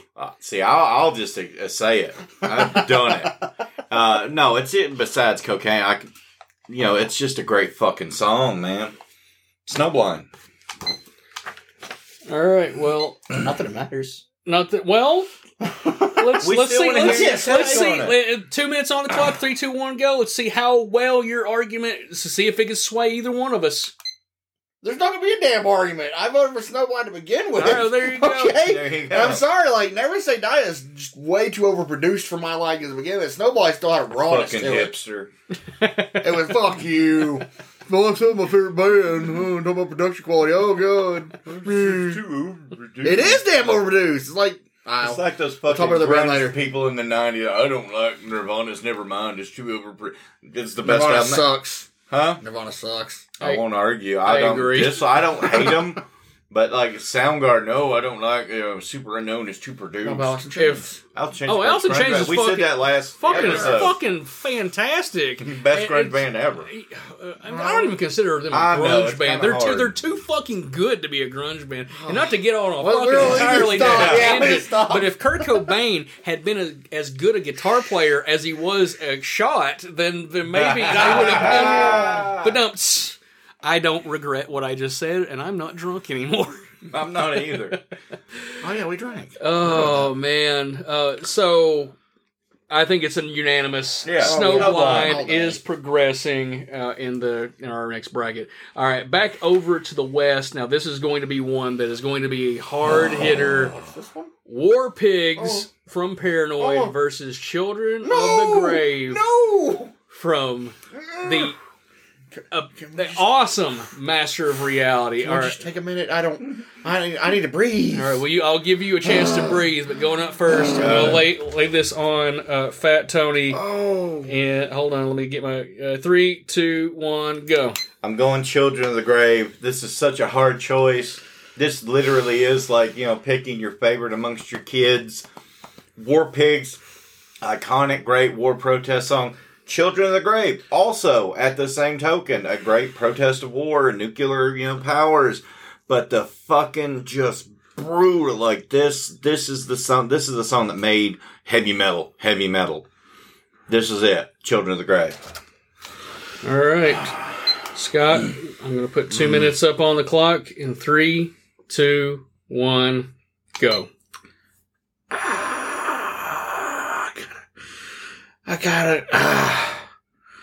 I gotta go with my heart. I'm gonna choose War Pigs for one simple reason. Before my son could talk, at the very end of that song, his little chant part or whatever, Cass would sing that part, and before he could say a word, him being able to sing with Ozzy was incredible to me. And that sticks in my head, so for that alone, and the fact that, I can't choose these two, this is probably the hardest one out of this entire game right now. But I'm choosing War Pigs because of that one memory. It's pure. All right, with 2 minutes on the clock. 3, 2, 1, go. All right. My argument, and then this is fucking hard because I would bend over backwards for either one of these songs. And I have to say, one of my greatest memories ever was seeing War Pigs, Zach Sabbath, with fucking Zach coming through the crowd, right in fucking front of me, just fucking noodling on the thing. But I'm going to have to choose Children of the Grave for one reason.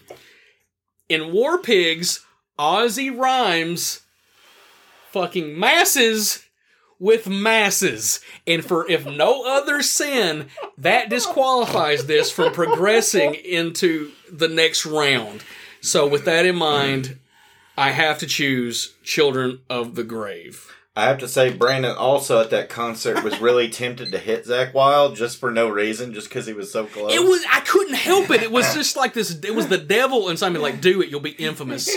He would have fucking killed me, by the He way. would have destroyed you. He would have fucking destroyed me. But it would have been like the situation. I had a chance to meet fucking Gary Busey several years ago, and I didn't because for a chain of events he didn't end up appearing. But I had this idea in my head. It's oh my god, I'm going to get him to autograph, or I'm going to get him to attempt to autograph a Nick Nolte picture because I'm going to become fucking internet famous because he will beat the fuck out of me. I will literally rip out your endocrine system. So, with that in mind, does anybody want to change their pick based off of arguments for War Pigs versus Children of the Grave? Oh. Consensus wins, so you guys win. I mean, I I'm get sticking your with my memory. answer. Your memory's super sweet. I totally go with it. It's like, If I've said it once, I'll say it 1,000 times. Fuck you, Cass. You little piece of shit. I missed the dog. I loved him way more. how old Luna's is this I'll awesome. let Cass listen to this. How old is this child? He's Cass is 7. You bastard. I love you, Cass. You know I fucking love you, you little shithead. He taught them both how to walk. I did, because I'm a better parent than you are. Apparently. He is. I kept him alive. He taught me to do stuff. All right. I don't know how necessary this This argument is is the going to easiest be. one there is. Coming in from Technical Ecstasy, we have All Moving Parts Stand Still versus the heavy hitter from 1970, the debut album, NIB. Starting us out, Scott, what is your pick? 2 minutes on the clock. Again, 3, 2, 1, go. Time Stand Still by Rush is a great song. I love to keep. Oh, sorry. NIB, there's no reason to even go over this. This is just time filler. Okay, there we go. Boom. All right, resetting the clock.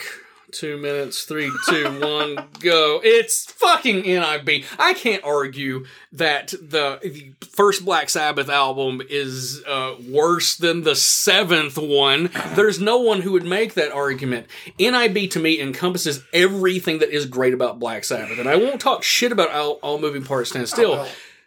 I think it's a truly great song, but it's not NIB. Every facet, if you were to take and put NIB in the mixing board and you were to take the drums out, it's still a top 5 song. Take the vocals out, still a top 5 song, and on down the line. You can destruct that song and just the pure components of it outweigh a lot of other great songs in anybody's catalog.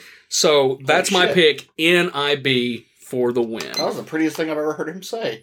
Well, thank you. 2 minutes on the clock. 3, 2, 1, go, Tony. I love Brandon being a slave to his format. There's no need for it. It's NIB. NIB made fucking heavy metal. Black Sabbath, the original album, made fucking heavy metal. It is iconic. It is just, it's sexy. Yeah.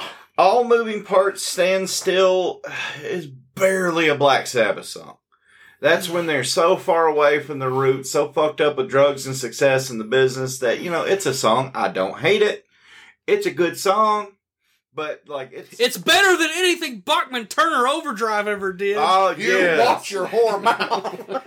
I mean, the worst Black Sabbath song is better than most bands' best song, but yeah, NIB. All right, the votes have it. Progressing into our next round, we have from Sabbath Bloody Sabbath, we have Sabbath Bloody Sabbath going up against another incredible heavy hitter from 1971, Children of the Grave from Mass Reality. And in our Eastern Division, we have from Volume 4, Snowblind going against NIB from 1970. Oh my God, guys, things are getting real. And in the midst of this bloody heavy metal war, only 4 are left standing as we move into our semifinals of Heavy Metal March Madness. But first, here's some messages from our sponsors. Sweating. Come on down to Masked by Lance, Premium Friday the 13th custom-made hockey mask down there in Tennessee by Lance McKinney. Find him on Facebook and Instagram over at Masked by Lance. Go order one now, boy. Yee-hoo! Alright, welcome back, headbangers. It's down to the top 4, but only 2 can advance to the finals of Heavy Metal March Madness. From our Eastern Division, we have Sabbath, Bloody Sabbath, going up against the Titan from Master Reality 1971's Children of the Grave.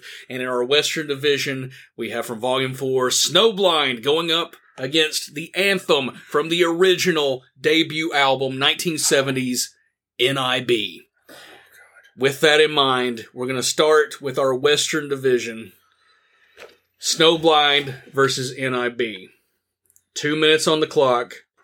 Fat Tony, you have the unfortunate task of picking between 2 of the greatest Black Sabbath songs ever in 3, 2, 1, go.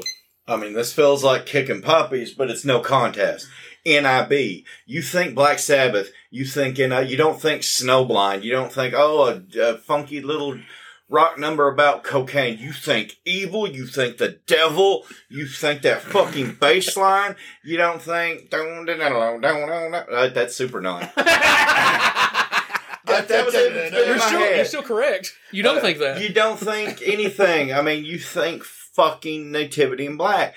Snowblind is a great metal song. It's a great Sabbath song, but it doesn't bleed and ooze just doom and awesomeness like NIB.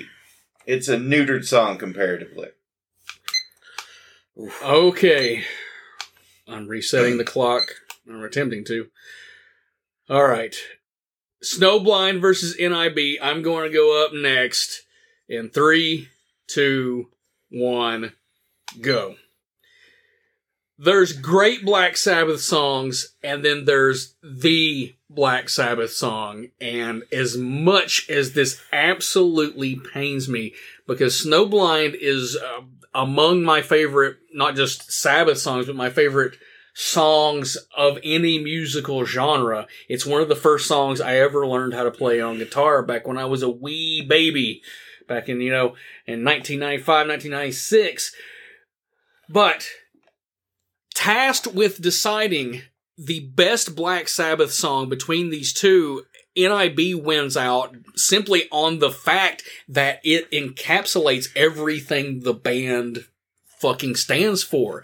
It's romantic, it's dark, it's gloomy, it's evil without embracing evil. It's a warning with still flirting with the darkness. It's every possible positive thing you could say about heavy metal, because it bucks the trend while also embracing it. Because the satanic panic movement of the 80s, and you had bands like Venom and Merciful Fate, which I fucking love, you King Diamond, who just embraced the demonic full bore. But Black Sabbath, they presented it, but they never fucking, were like, oh yeah, we worship the devil, blah, blah, blah, 666. They flirted with the devil, but they never fully embraced it, and that ambiguity gives them enough to where modern America of the time and the modern America of modern America and all around the world could embrace this as a great song rather than just a great heavy metal song. Scott, I'm putting 2 minutes up on the clock. Snowblind, NIB. What's your choice in 3, 2, 1, go? I feel really bad because if Snowblind would have went against basically anything else, it might have stood a chance up to this point. But as a bass player, one of the first riffs, other than like Peace Sells, I really wanted to learn was da da da da da da da da da da. Oh yeah! It's just that bass solo at the beginning that he whips out. It is quintessential. It's the song that made me want to pick up and play a bass. Okay, so I love you, Snowblind, but you out. I think that's pretty definitive. Progressing from our Western Division, we have a champion of our semifinals moving into the finals from 1970, NIB.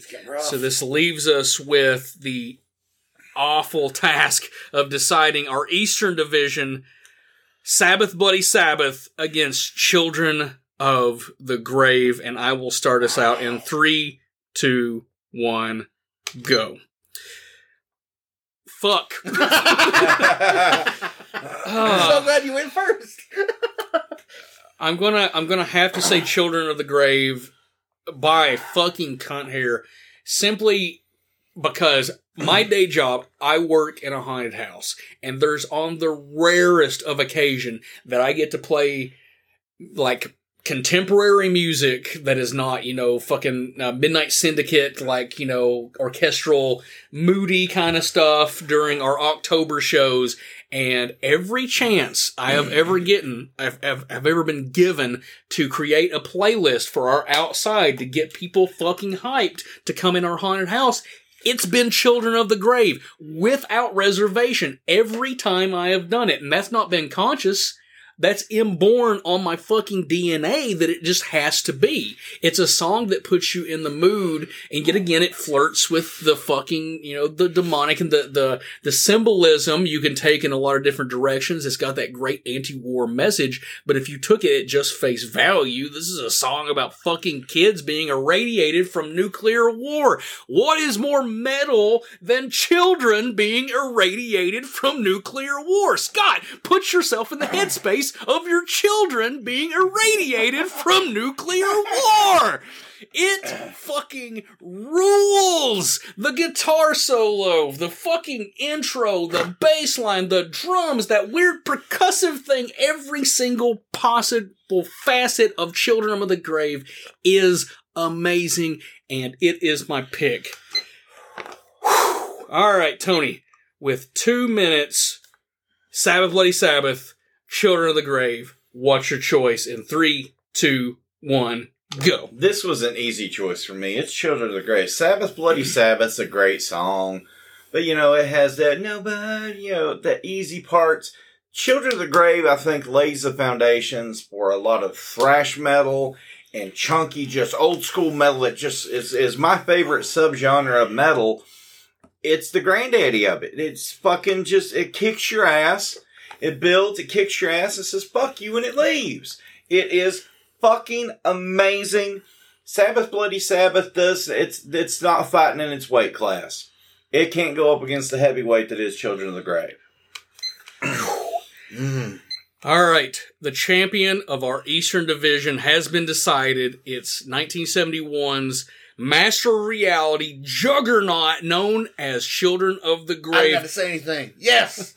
I mean, you want to pick Sabbath Bloody Sabbath and get The only thing smacked? I was going to say is how I kept alluding to that Sabbath Bloody Sabbath is like several songs in one. Well, Children of the Grave is that one perfect song. Yeah. Because Sabbath Bloody Sabbath has a lot of riffs, and there's a good story behind it and stuff, but Children of the Grave is just that damn song is solid. It's perfect. And you don't need to worry about the riff or the drums. There's nothing you can change about it to make it better, because you can't make it better. There is no argument that either one of you could make that would change my vote. Can't, there's not.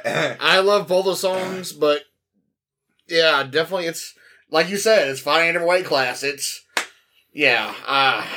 All right, guys. No. Coming up in our main event, we pit two titans of heavy metal, not only for this band, but for all time. We have from 1971, the Master of Reality masterpiece known as Children of the Grave, taking on 1970s original heavy metal devil-loving love song in NIB. This will declare an uncontested victor in 2021's Heavy Metal March Madness tournament. But first, here's some messages from our sponsors. Next Generation Wrestling brings some of the most talked about and star-studded professional wrestlers from around the world. Based out of East Tennessee, NGW is becoming one of the most sought-after independent wrestling promotions in the past 4 years. Witness NGW live or on demand on the High Spots Wrestling Network streaming app. Follow us on social media platforms at NextGenTN.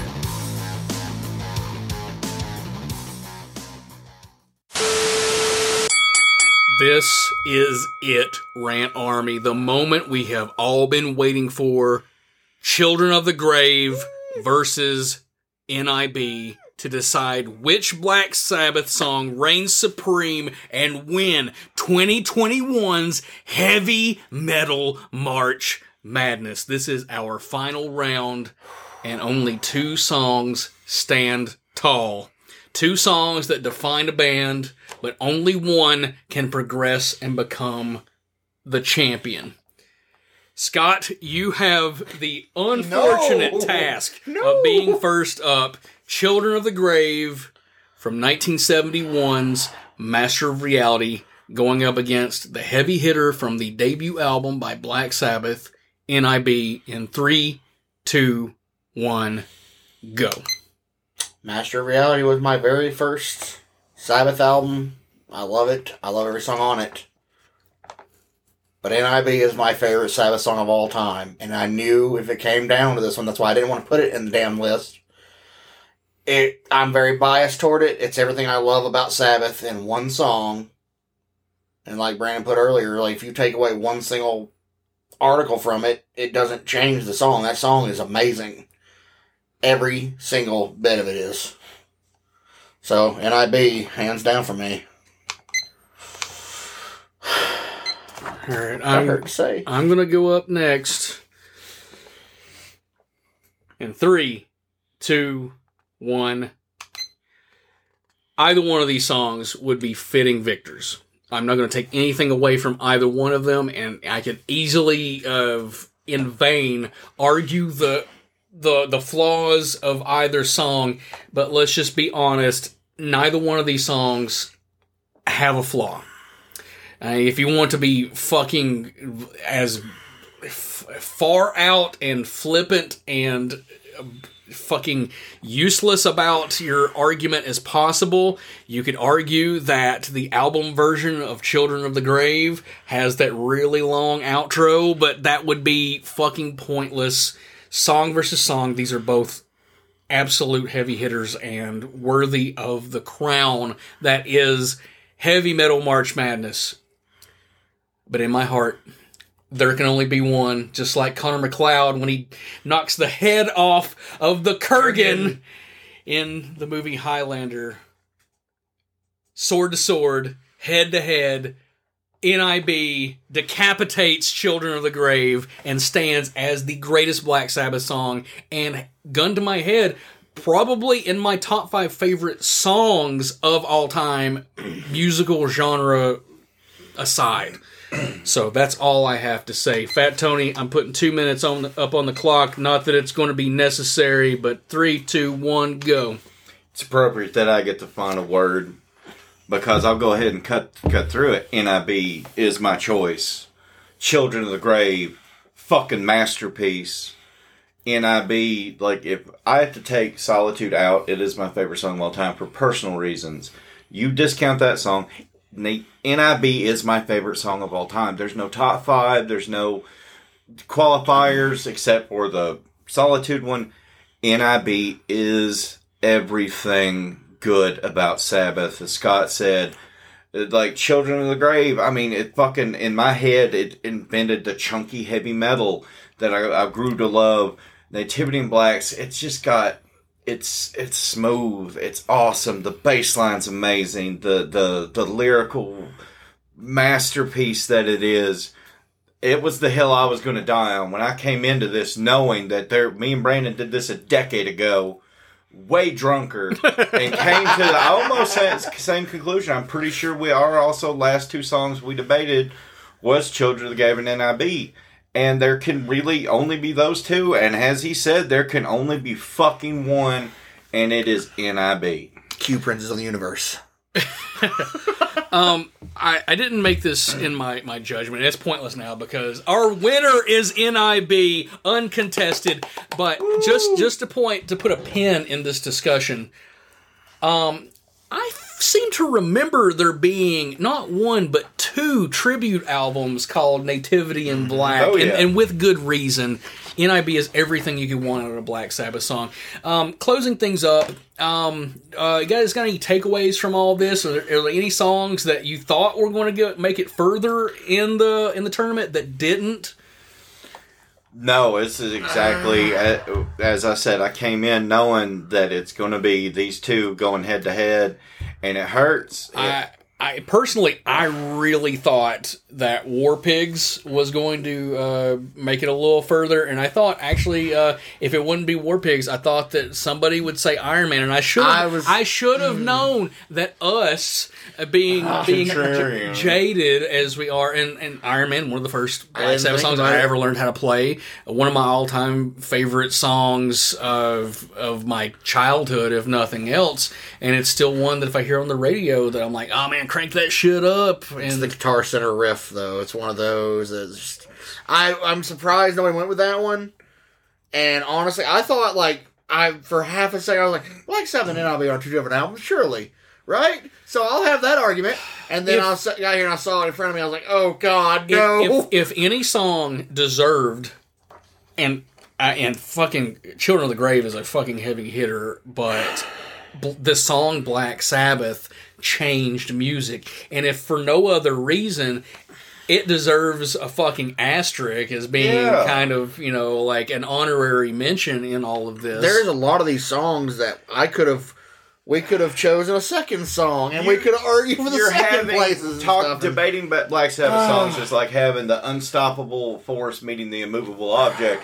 Who the fuck knows how that would end? Hogan body slams Andre. Ah, damn it. Well, who's Hogan in this equation? He's who's Andre? Force and Andre. I don't know, man. I'm talking about just songs. saying you're debating so many things. But NIB, at the end of the day, that's the song. I even told Brandon, I'm like, if the song I know is the best song, isn't it? I'm stabbing you both in the neck with a pencil. And he had a pencil. Shout out to Scott's cousin, who you told me like that she did her own bracket. She did. I said and this is the same conclusion that she came to. And when I'm pretty sure it was. And when she chose that, I'm like, well, I mean, that's pretty much how I think this is going to go, because that's the decision that you and I came to before. But adding a third person in the mix, I was kind of interested to see, like, where's this going to go? But if it had been anything other than Black Sabbath, I'd be... It totally was. Anything other than NIB, I'd be flipping the table right now. Me too, I'd have stabbed you both in the neck with this pencil. This needs to be Zakk Wylde, Black Sabbath playlist, this entire bracket. Oh, well, let's tweet him that. We fucking will. I'll tweet at him. Yeah. The whole thing. Like, hey, we did this, let's do it. And by the way, Zach, I apologize for wanting to hit you. It was uncontrollably because you were in front of me. Personality. Have you never heard the story of when Alice Cooper met Elvis? And Elvis handed him a gun, and for half a second on Alice's shoulder it said, shoot him. And then the angel came on and said, you can't do it, it's Elvis. And then he came again and went, wound him. Yeah. I love that story. It's one of those things, I've never heard that story, but that's great. Listen, even if NIB hadn't won, there's so many songs on this list that would have been fitting. And I want to know from you out there in the Rant Army, feel free to comment. Let me know what your favorite Black Sabbath song is. And as long as it isn't Swing the Chain, I'll be willing to hear your arguments. Good deal. Oh, our closing technical info, and then we'll close this up for another month. I think it's going to wrap us up. We'll be back in April with our regular format with an in-depth movie retrospective. The Rants from the Black Lodge podcast can be found on a multitude of platforms, including Apple Podcasts, Spotify, Stitcher, iHeartRadio, Pandora, Google Podcast. So please go give us a sub if you haven't already. You can find us on social media at Rants Black Lodge. Can I intervene, Tony? I do want to say, I told Brandon I was doing this.